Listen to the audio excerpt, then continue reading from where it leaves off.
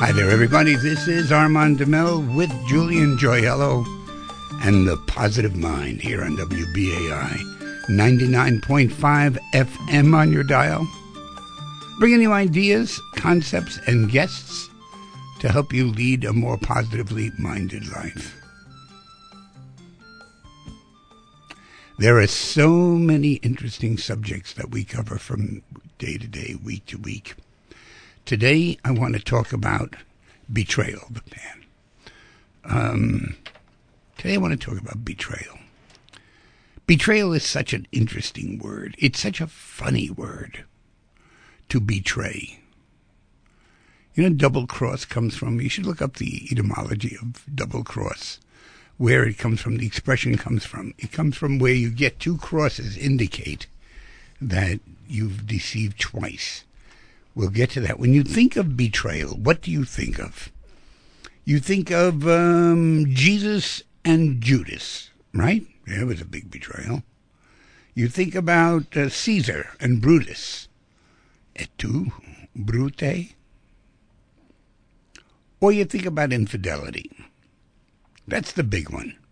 When we talk about betrayal, the big betrayal around town is infidelity. Why does infidelity take such a big toll on people? Well, there's a lot to learn about betrayal, and today Julian and I are going to explore this with you. Let's start off with a concept. Lord, let's start off with an interesting story. Let's do the story of Jesus. According to one of the evangelists who told the story, Jesus Christ was at this Last Supper, and he said, before the evening is over, one of you will betray me. Each of them looked around and said, well, who's it going to be? I don't know. And Judas, being among them, had not yet been the betrayer. He said, the one to whom I give the bread. I'm going to dip my bread in your spaghetti sauce, or something like that. I'm going to dip it in your wine. He's going to dip his bread. And he goes over to Judas and he dips his bread in Judas's thing. And Judas he said, now go what you have to do. And this is according to Scripture. Judas then goes and sees the Romans or whoever they were. And for 30 pieces of silver, he says, I know Jesus is going to be down at the luncheonette next week. You can pick him up there, right? Or whatever he does to betray him. And then according to the Scripture, what happened to Judas at the moment that Jesus dipped his bread is that Judas was possessed by the devil. Now, the devil is the one who sent the Romans to come and get Jesus, and then they came and they got Jesus and they hung him up on the cross. But Judas, when he found out what he had done, felt possessed. He said, I don't know what happened to me. I don't know what made me do it. He tried to give back the money and they wouldn't take the silver. He, realizing that he had been the instrument of this, hung himself and he killed himself. He died before Jesus did. Now, this is a funny story, if you think about this. That means that Judas didn't know he was betraying Jesus beforehand. That means that Judas somehow betrayed without knowing he betrayed. How many of us do that? How many of us betray without even knowing we're betraying? And then, of course, he felt so guilt-ridden he couldn't do anything about it. Which reminds me of something called magical responsibility. So now let's take it away from Jesus and Judas for a moment. And let's say, so who is in charge of betrayal? Is it the betrayer? Does the betrayee have anything to do with it? And is the word betray such a big word, such a huge word, that it means criminality? We have to look at this. What would Jesus have done had nobody betrayed him? You know, ordered dessert? What would he have done? The betrayal was an important part of the entire religion. An entire culture was built on the fact that he was crucified, died, and came back from the death. And he died for the sins of mankind, according to this. So this whole thing was like very important. Betrayal was an important part of this whole evolution of an entire religion that now, rules the earth in some way. So when you think about betrayal, you think about, hey, how did I betray? Now, Chris Hedges, one of the many remarkable things that Chris Hedges did a thing about war. He was talking about war, and he said, another one of the big betrayals that we have is this whole concept of war. Let me play you a small part of this.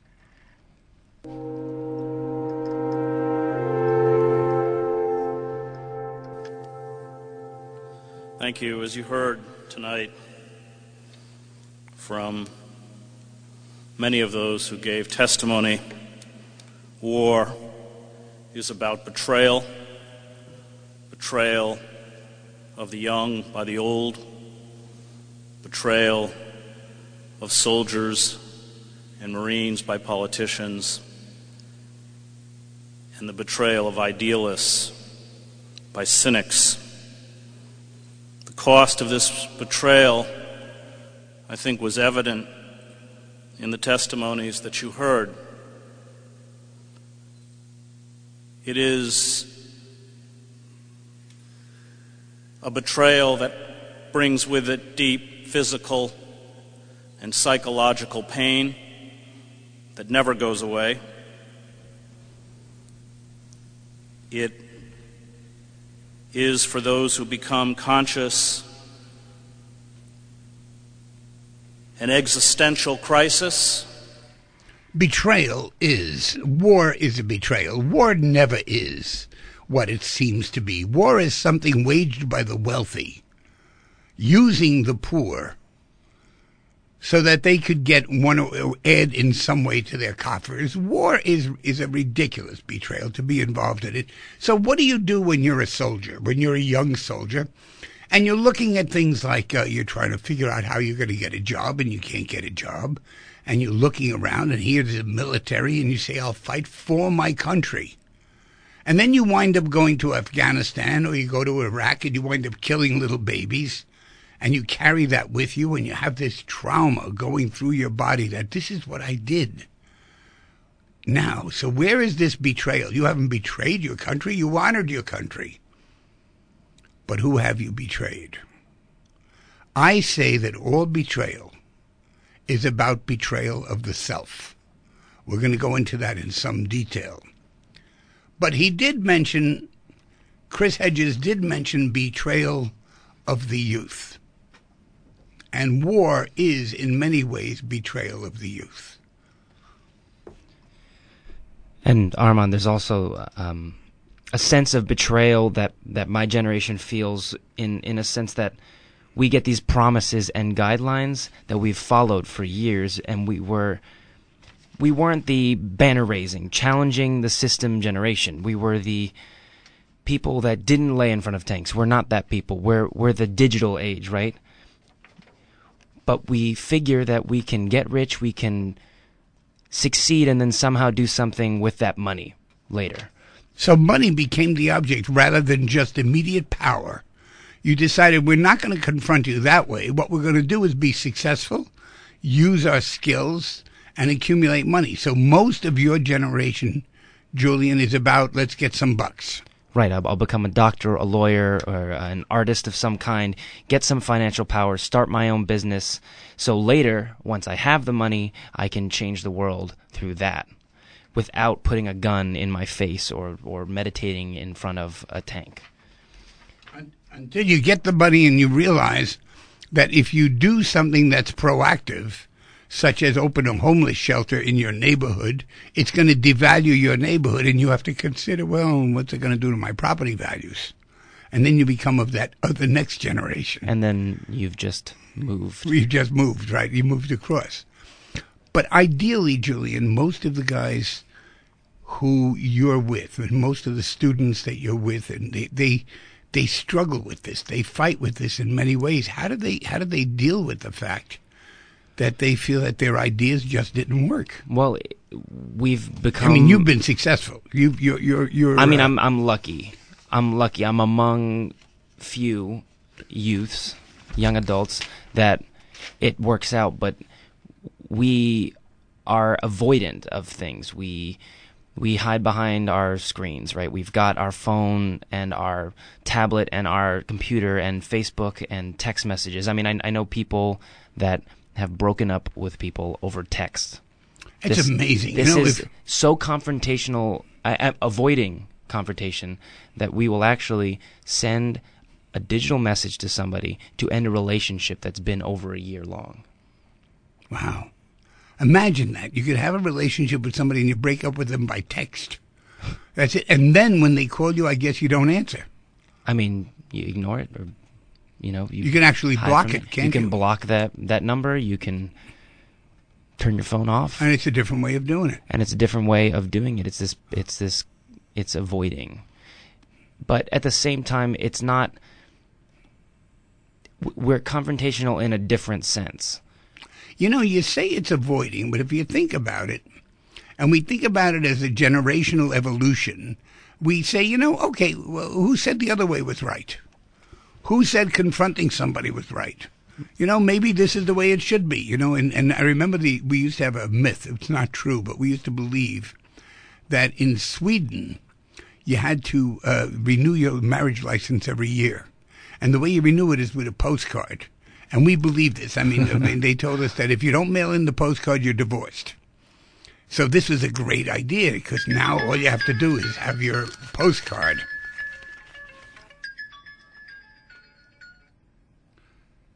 All you have to do is get. You got a text somebody breaking up with you. Somebody's breaking up with me. So the whole idea here is that if you have that they may not be wrong. This may be the next way of doing it. Your generation has a way of doing things that I don't understand because I'm stuck in an old way about confrontation. But yours is confrontative. It's just electronically At the same time, it's almost more powerful in another way. It's somebody on Twitter with 20 million followers can say 10 words and 20 million people will hear it immediately. Wow. The other thing, too, is you discover that your boyfriend is on his Facebook with somebody else. And that's a different form of betrayal. Right there. Right? But that's or that they go on your Facebook. That's a betrayal, too, of privacy. What distinguishes betrayal from other violations of trust is the perspective of the betrayer towards the relationship of trust and the distorted quality of the relationship itself. The betrayer versus the betrayee. You think about it. What is it like to be someone who knows that you have an assumed trust? The assumed trust is for the rest of our lives. I trust you. You're not going to take my money. You're not going to cheat on me. And then you look at it and you say, man, this doesn't really work. I'm not happy with this. So I'm going to gamble away your money, and I'm not going to let you know about it, or I'm going to cheat on you. You're going to have somebody else, and I'm not going to tell you about it. Well, what happens to the mind of the betrayer? We like to think of them as bad people, but their mind gets possessed. The relationship is the medium through which a betrayer creates an effect or obtains a prize. The betrayer is engaged in the relationship. Its healthy existence is vital to the successful completion of the effect. A betrayer cannot stand aloof. He must know and manipulate his medium. If you're going to betray someone, you've got to constantly keep the balls in the air. You should pardon the expression. You really have to keep things moving. Because if you don't keep them moving, if you don't cover your lies, you could get caught out. So now we have two roles here, the betrayer and the betrayee. We're trying to make one really wrong, but let's think about betrayal itself. The biggest betrayal that takes place The biggest one is, unlike your generation, Julian, is where we betray ourselves. You see, I think your gang followed what they thought was right. Okay, this is right. Let's just do it. We're kids. We're growing up. When you're a child, if your parents say the world Santa Claus is there, you say, well, there's Santa Claus. Of course there is. Why should you doubt it? You're being told by those in charge that something exists. Right. Later in life, you learn that everything they say is not true. Then you begin to doubt. But why would you necessarily have to doubt? Couldn't you just have trust? The answer is that we learn as we're growing up that part of our maturation is that our parents need to teach us not to trust what they say. Part of your adulthood is to challenge them. When they say you can't go out there, it's too dangerous, and you say, I'm going out there, you have in some way defied them and you have matured. Part of natural maturation is perceiving that which is told to you is not true. Now, some people instead choose to believe that whatever is told to them is true. Why would I do that? If I look at you and you fall madly in love with me, and you're really after my money, for example, but you're saying, oh, you're the most handsome person in the world, why do I want to believe that you find me that attractive? Why do I want to believe that that's what it's all about? I want to believe it because I need to believe it. Now, who's betraying who here? Are you betraying me by lying to me and telling me that you're in love with me? Or am I betraying myself by choosing you to have you betray me? In almost every case of betrayal, it is a choice by the betrayee to have been betrayed. This is tough news, because if you go to the courtrooms and if you go to where it is that this takes place, especially in divorce court, they'd hang you up for saying such a thing. I mean, how could I be responsible for being betrayed? How could I be responsible for my husband cheating on me? How could I be? I trusted him. Well, you may have trusted him, but didn't he have a history of doing this before? Doesn't he have a history of cheating people? Doesn't your husband like the fact that every now and then he could get away with not paying a bill? That he could pull a little scam off somewhere? What about all those little scams that he's so proud of having done? What about the fact that he got 3 cans of soup instead of 2 for the price of 2?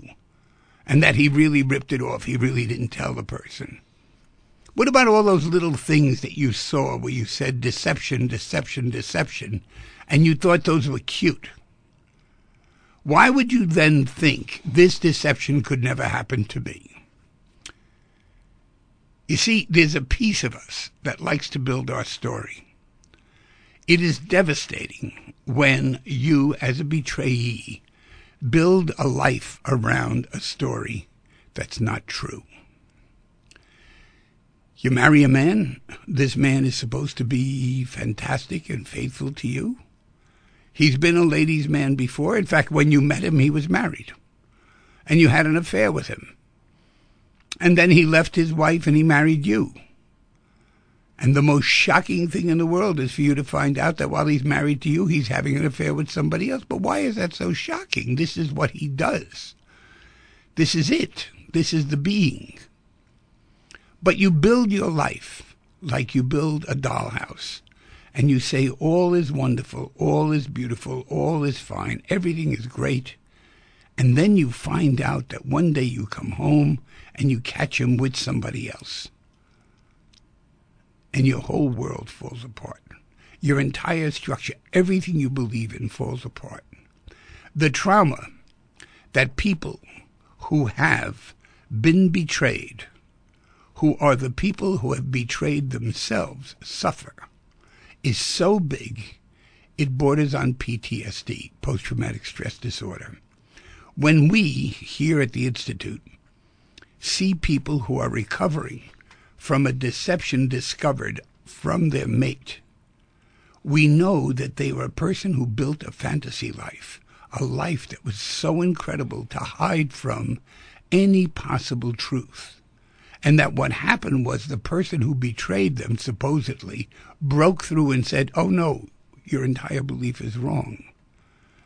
There is probably no more horrendous feeling than having the rug pulled out from under you in that way. It is just terrible. It just knocks you out. When you overhear a friend said something about you you didn't like them to say, when you have somebody who in some way cheats on you, takes your money, does something, betrays you, there's no more horrible feeling. If you have underneath your own belief system that this is one reality, but you're not living by the reality. This is Armand DeMille with you with The Positive Mind. We're going to be taking your calls about betrayal. And, of course, it is easy to blame the other guy. It's a breeze. Our job here is to look at ourselves. 212-957-2729 is our number. 212-957-2729. Well, let me ask you. Now I'm going to go back to you, Julian. I want to have a question about you and your friends. If somebody lies to you, if somebody presents themselves in a certain way to you, do you automatically assume it may or may not be true? What's the assumption when somebody says... You trust. It's a basic trust. It's a basic trust, yeah. It starts off with a trust? I think so. Starts off with a trust and then goes to... And then they prove themselves to be a little bit of a not truth teller. Right. What happens if you discover that somebody is not telling the truth? You begin to question everything you've done with them. Any kind of, is it all real or is this all some sort of facade they've set up? And what if it is a facade that they've set up? Are they still an okay person? Interesting question, isn't it? Are they still okay? See, I suspect that in your world there are some people who don't want to present themselves and other people who do. And some people present themselves falsely. There are people who present themselves entirely through a fabricated image online. Exactly. I mean, I know people I've had conversations with online that I've never met in person, right? Or I've met once. And I get to know them in this place on Facebook Messenger or something like that. And I see these pictures that they've chosen and placed there for me to observe of them, that they've kind of put in this gallery for you. And I finally meet them, and they're nothing like that. And I realize that I've been manipulated. But I still like that person that they created for me. So you like the person. That's the weird That's part. nice, right? Sure. You could create somebody good. I mean, what they created a really great person. Very interesting, very intelligent, very thoughtful. Hey, listen, Julian, since our audience has grown up on you, or you've grown up with our audience, in many ways, they should be able to see your book, your page, which is great because it talks about the Carrie Diaries. So do they look under your? It's Julian. It's Julian, Giullian. Yeah, and It's Julian with a G. With a G, and the last name is Gioiello, another very vowelful last name. a vowelful name. Yeah, vowelful. Gioiello. Gioiello, right? Yeah. I have the same last name somewhere in my history. Yes, you do. Right, we share that in family. Julian Gioiello. Hey, listen, 212-957-2729. We do have a call about this, and we're going to be talking a lot more about betrayal. This is Armand DeMille. Hi, you're on the air. Oh, Armand, let me turn off my radio. Thank you very much. Sure. Armand, my friends are laughing. I'm telling them a joke about the guy with the wigwam, or I'm a TP, mail you 210. May I tell you sort of something like that, a little sick? Jesus goes into a hotel, and he goes to the clerk, and he puts 3 nails on the desk. He says, "Can you put me up for the night?" I'm sorry, that was a bad one. Armand, I've noticed, sadly I'm divorced, and I noticed that my ex-wife wouldn't look at me and talk to me, and when we were kids, remember in the schoolyard or at school... Did she feel that you betrayed her? Pardon me? Did your wife feel that you betrayed her? She's hung up on her father. Okay, So, now I could see where you're going with this, right? So you're going to make her wrong because of her neurosis. No, I'm Did totally she feel that gentle, did she feel that you betrayed her in some way? Did she have absolutely. expectations? It's got to be in there. She had expectations of you. Oh, big time. And what did she expect you to do? Be more successful? What did she expect of you? What did she want that she didn't get? A suit and a tie, riding the railroad on the train every day. She wanted you to be somebody more dedicated. She wanted me to be her father. She wanted me to be like her father. Well, forget that part for a minute. Let's just forget it for a moment because I want to just go to the facts, Jack. Hey, you remember that? I just want the facts. Julian wouldn't have any idea what we're talking about. Okay. This was from an old TV show, Julian. So the fact is that sometimes your ex had an expectation that you would follow a certain regimen that would make her feel safe in life. And she didn't feel safe. That's not your fault. But she built in her mind the image that you would make her feel safe. And then when she said he's not going to do it, he doesn't want to follow that rule, she quit. That's the way it worked. Well, that doesn't make you wrong for betraying her, but she betrayed herself into hoping that you would change. Well, Armand, I'm a big fan, and this is really good, but that's all way in the past, and it's gentle and forgiving and all that, but I was just on the radio today, listening to the radio today while I was just online, and one of my friends came to me crying that her boyfriend was cheating on her with her best friend. And I said, wait a second, he's a married guy. If he's cheating on his wife, he's cheating on you. So here I'm new to the computer, so I'm trying to figure out, is it your nephew is with you? Maybe he could help me. I'm trying to figure out. She wants to find out. This is interesting. She wants to go online to see if she can find him on the dating sites. And she wants to find out if he's available, if he's got his name out there on the dating site somewhere. So to give her a little closure, she can move on. I said, look, this is a married guy. If he's cheating on his wife, he's cheating on you. Mm-hmm. And I also thought maybe that your nephew, I'm one of these dinosaurs. I'm probably old enough to be his father, too. But if there's any way, maybe I could start a new website with that. Do they have a cheater? Find out if he's cheating, right? I am sure, Julian. Is there such a thing that you know of? Has somebody come up with a find out if he's cheating website? Like where has he got himself on the internet? I guess if you search anybody's name, you'll find it. Search an aggregate like a search engine that looks through all the different ones. I'm sure you could, if you know their username of their email or something like that. You can look up their email. They usually use the same one. That's right, because they sometimes change their names. Yeah, to protect. They've got the innocence. their internet pseudonym. Yeah, well, listen. I wish we could, but nowadays it's so easy. You just put a name in Google and you got it. We're going to have to be going because we got to. You're so generous, and all the best for the new year. Thank you for your time. Too. Thank you. Right. Armand DeMille here with you. So the tendency is to blame. And the tendency is so strong to blame because we want to keep the enemy outside of us. We're going to take a short break. When we come back, a little music, and then we will continue with our discussion and our phone calls at 212-957-2729. We'll be back with you in a couple of minutes.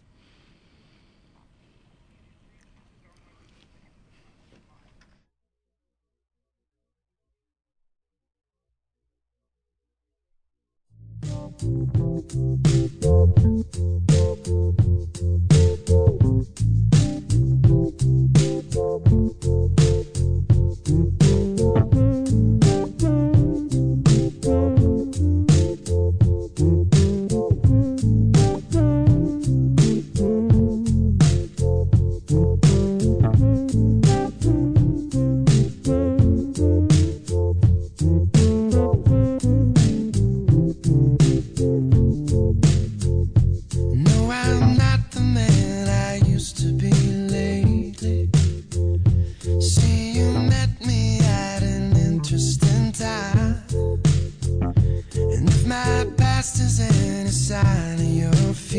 future. You should be warned before I let you inside. Hold on to whatever you find, baby. Hold on to whatever will get you through. Hold on to whatever you find, baby. I don't trust myself with loving you.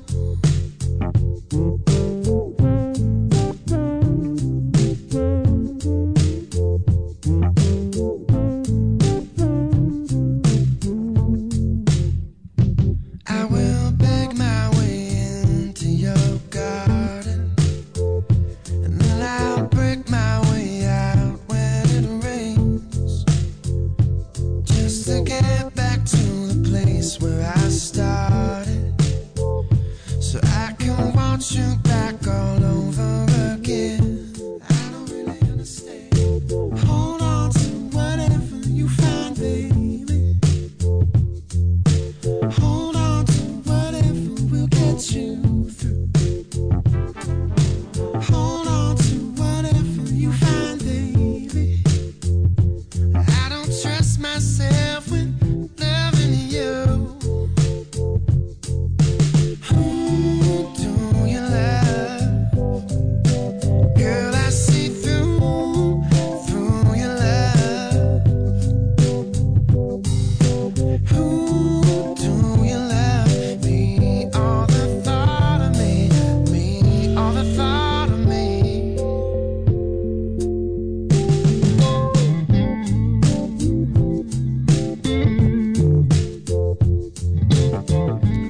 Armand DeMille here with you with Julian Joyello, The Positive Mind, WBAI 99.5 FM, and your dial in New York City. Terry, you're going to have to stick with us. We're going to take your call next, but we have to include some other pieces in here that are very important. One of the great obstacles to healing and growth following an intimate betrayal, after an abuse, an infidelity, a deceit, is guilt. Now, guilt is an uncomfortable and often painful feeling that comes from the belief or impression that you violated a personal standard through specific thought or behavior. Now, the trouble with this guilt, it is very often felt by the person who was betrayed. That's a fascinating thing. Organically, it kind of works. Most anthropologists agree that early humans would not have survived without strong emotional bonds that made them cooperate in food gathering and territorial defense. But they had to cooperate, different than most animals. Instead of killing the other guy for wanting what's yours, you had to kind of say to yourself, was I meant to share this?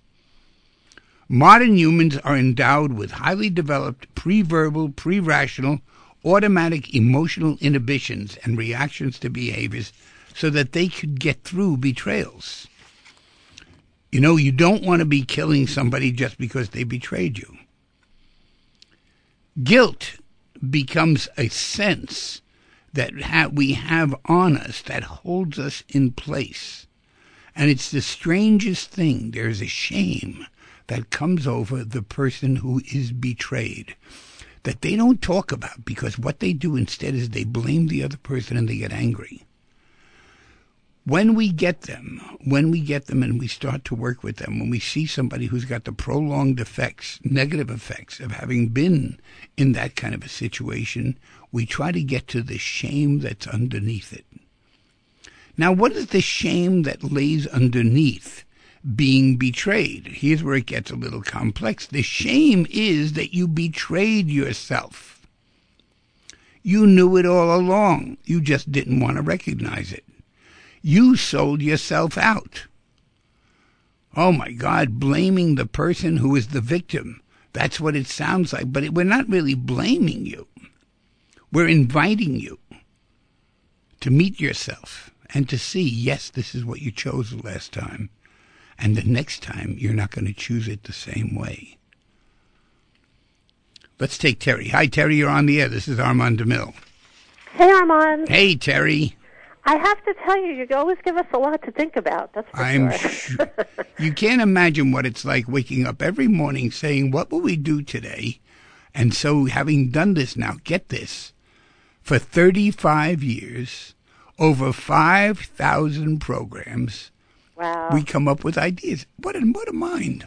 What a nice thing. And people like you who throw the ideas towards me. Well, it's incredible because you're bringing up a subject that, I don't know, I feel I've been surrounded by, and yet... A lot of betrayal in your family? Yeah, and so now it's sort of like I'm looking at it slightly differently than I ever have. It just, you know... from this Give one me a good show, example it's of it. incredible. Let's look at it with your mother and father. Okay. Well, my mother and father really weren't... That's not really where the betrayal came in. My mother died when I was maybe about 19 or 20 years old, and her sisters and brothers, you know, it's kind of funny. I don't think I'm alone in this, but when you're older, maybe it doesn't affect you as deeply. But when you're younger and you have relatives that you look up to, and all of a sudden they start fighting over money that doesn't even belong to them. It's one of the worst, you know, and even worse than that, when somebody dies and there's a will, oh my gosh, what people do to each other. It's terrible. Sisters I know. against brothers against... It's strange. My grandmother died at the same time, and she had a will, and the family changed her will on her deathbed at the last day. But I'm not alone. I've heard a million stories like this. But it's very strange because I can tell you, I grew up with an aunt that my grandmother idolized, that my family idolized, that thought she was the best thing. I kind of look at her now and think maybe she was narcissistic, definitely narcissistic, but maybe something even more... I don't know. I'm not a psychologist, but what I can tell you is she creates this amazing image to the world, and you would think she's the nicest, sweetest woman you've ever met. But you know what? I've learned, you know, even though I learned this late in life, a lot of the awful things that happened to me from her son and her husband and things, and she actually set all that up. She had some part to do with it. Yeah, but you wouldn't think it. No, you wouldn't think it. And Usually, a psychologist wouldn't believe it if they met her. Sure, and that's a signifier. This happens frequently, and it happens frequently because there's a passive-aggressive person who could be like your grandmother, and then you could have all the people acting out the aggression around her. And you wonder, how come everybody's this mean person and she's so nice? And then you look, and there she is, the source. That's interesting, but you feel betrayed.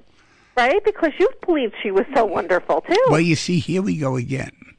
You needed to believe that she was wonderful because she wasn't. You see, she was wearing a mask, and you chose to pay attention to the smile because as a child you lost your mother. And when you lost your mother, you looked for somebody else to trust and love. So you blinded yourself to her machinations.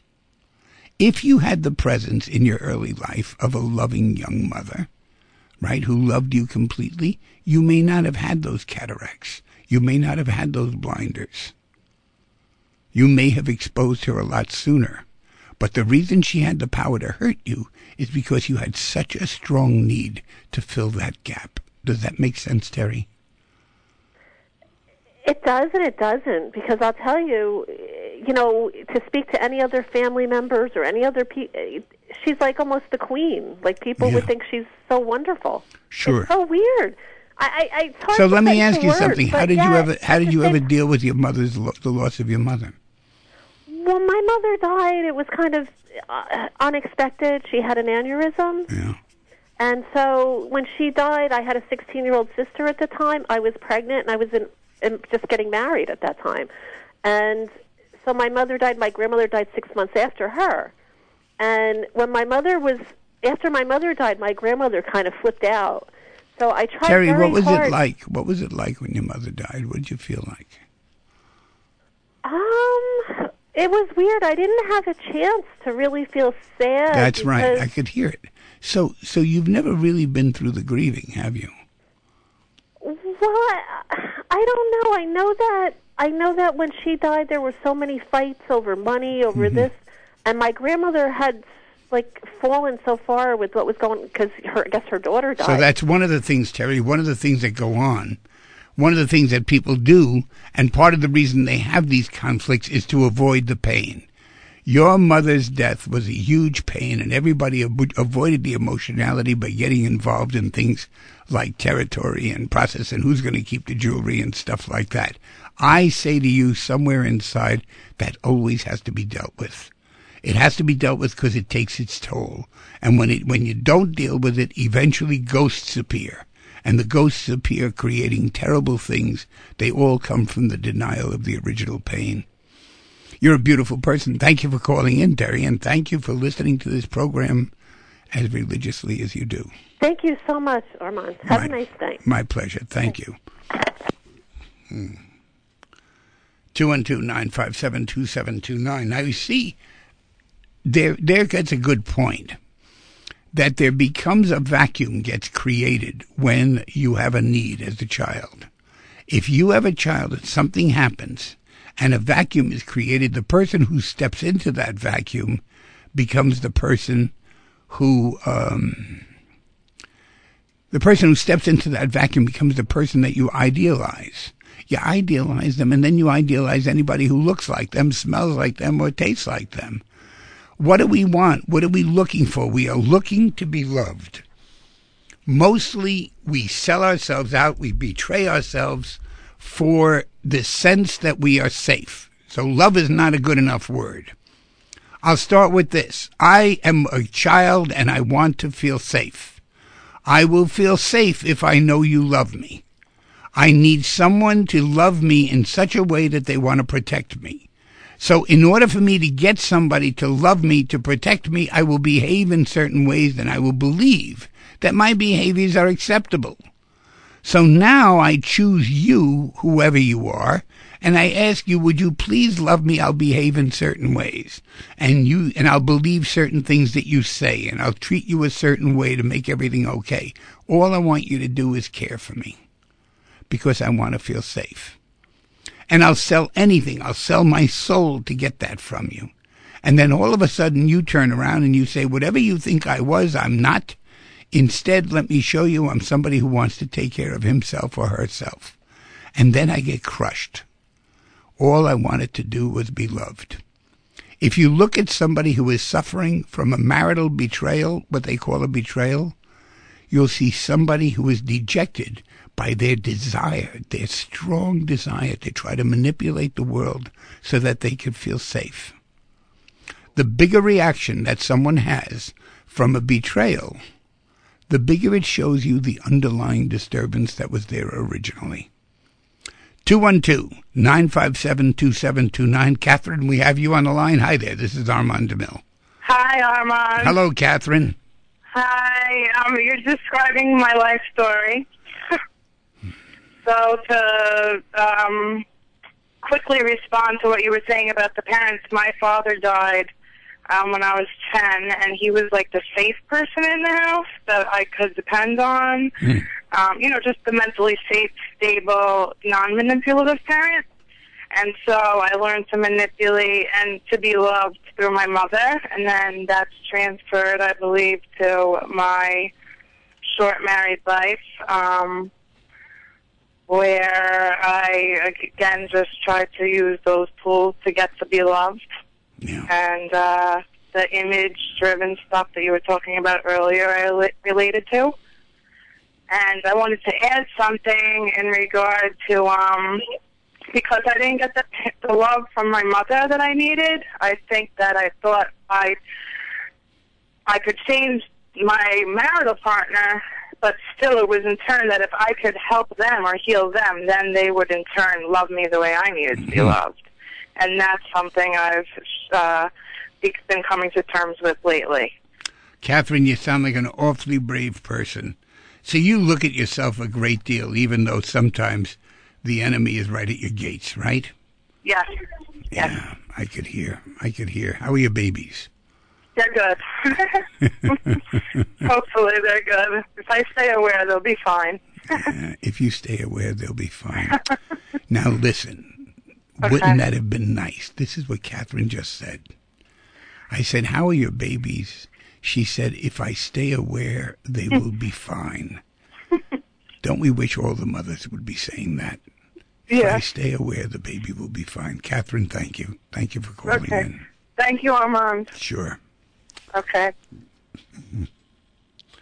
Conscious mothers. Now, briefly describe an event in your past that triggered your anger and resentment. So then you say you get angry, right? But at the same time, what do you feel guilty about? Simultaneously.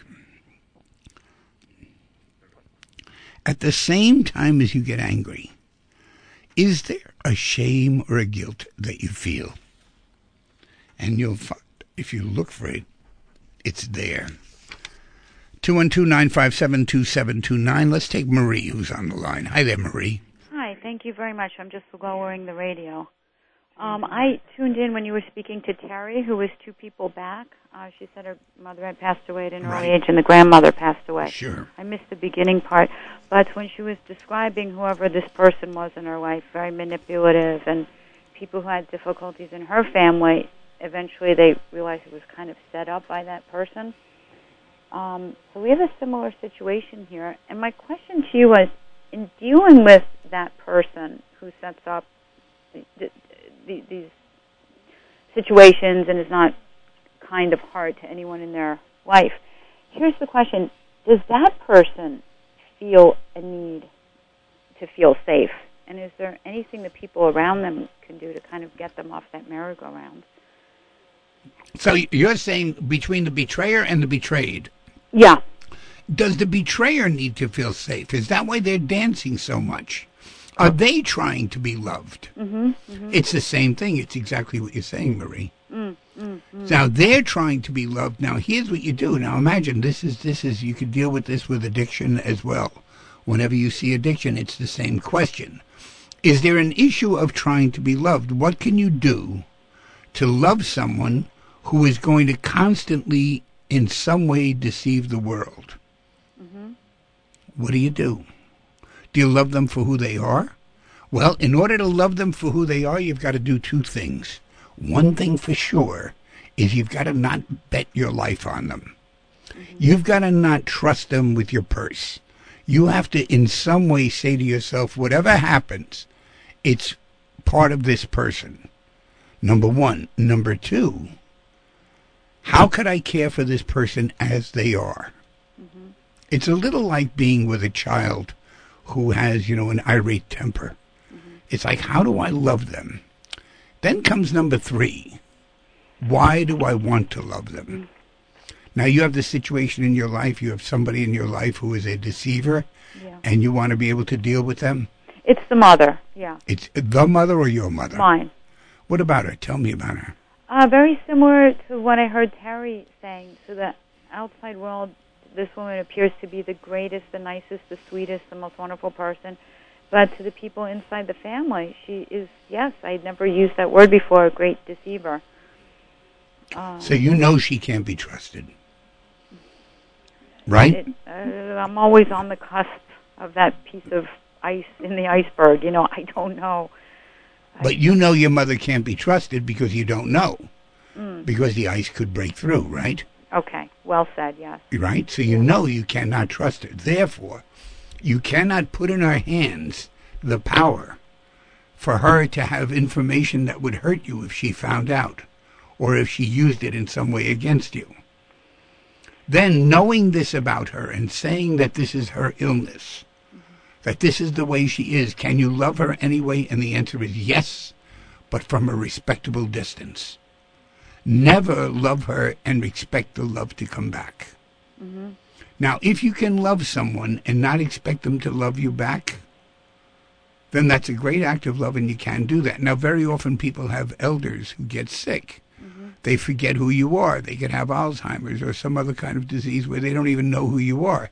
Can you love them even though they don't even know your name? Well, that might be predicated on past relationship with that person. So it could be That's right. A different You've story. got a lot of wounds and you have a lot of anger. If I were you, I would go somewhere where I would explore that anger, find it, ferret it, get it out, get it into the open, not in front of your mother, but just yourself. Pull it out, make yourself feel right. Because remember what I said, whenever there's anger, there's also shame and guilt.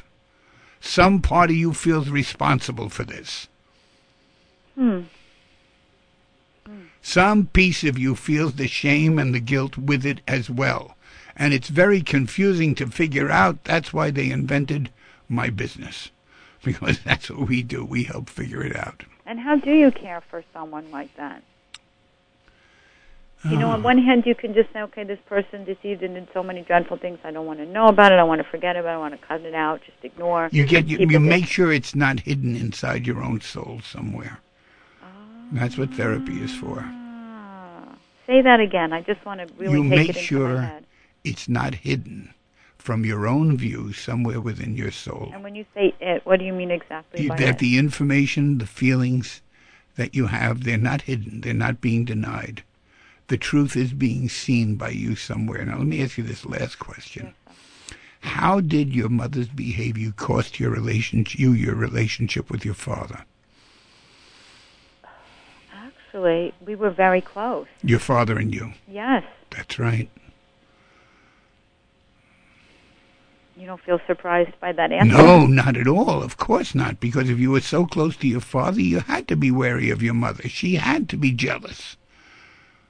But the funny thing is, she's the person who set up the situation. Of course she did. Of course. But when you're somebody who is very close to one parent, you frequently feel guilt about the other person. Mm-hmm. You are a very wise man indeed. Because you felt that, right? Yeah. Yeah. So there are levels of this, Marie. I have to be going, but there are levels of this, as you could see, that you could peel away a little at a time, a little at a time, a little at a time. And that's what terrific inner voyaging is all about. That's where I believe therapy is worthwhile. So the key points here that I actually did write down is you make sure that there's no anger just hidden down in there. And with the anger goes shame and guilt. And those are the things to be addressed. Keywords. Yes, Thank you very much for calling in. Sure. Thank you, dear. Thank you. Sure, Marie. 2.5 millenniums ago, a prince named Siddhartha Gautama, right, traveled to Bodh Gaya, India, and began to meditate underneath a tree. 49 days of continuous meditation later, he became the Buddha, the enlightened one. He developed a thing called meditation. This was called meditation because he was quiet. He sat underneath a tree for 9 days. They found that this very act of being able to go on the inside for 9 days, to find some place inside yourself where you could let it go, becomes the science of mindfulness. What they found is that the more a person can find their inside, the more they can get on the inside, the more chance they have of being able to discover their own self. But you got to get quiet in there somehow, friends. And if you can't get quiet, you don't know how to get quiet, you're going to have to eventually ask for help.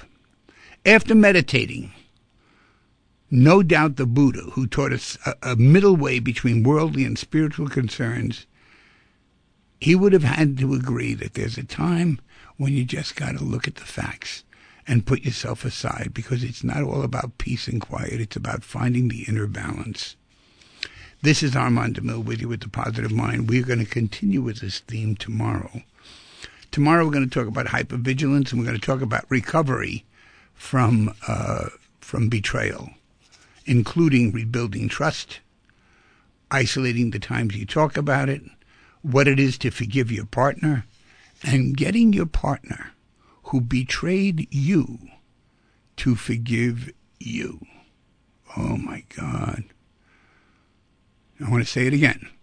Getting your partner who betrayed you to forgive you. That's what we'll talk about tomorrow. Take a look at that, Julian. Thanks for being with us once again. Thank you. There we go again, Julian Joyello. And we will be back with you tomorrow at 1 p.m., my friends. Be sure to stay tuned and have fun in the snow outside. Everybody's talking about how dangerous it is. Whatever happened to the fun of the snow? Go get a piece of carpet. That's what we would do. We would get linoleum. We would find a piece of linoleum. You cut off a piece of linoleum and you go down a hill. Or a good old cardboard box. Or a cardboard box. Or a Frisbee, if you're small enough to fit in one. Back with you tomorrow, my friends. Oh, send me an email, would you, at armand@thepositivemind.com. Let me hear from you, armand@thepositivemind.com. Let me hear from you in your response to some of what we're doing.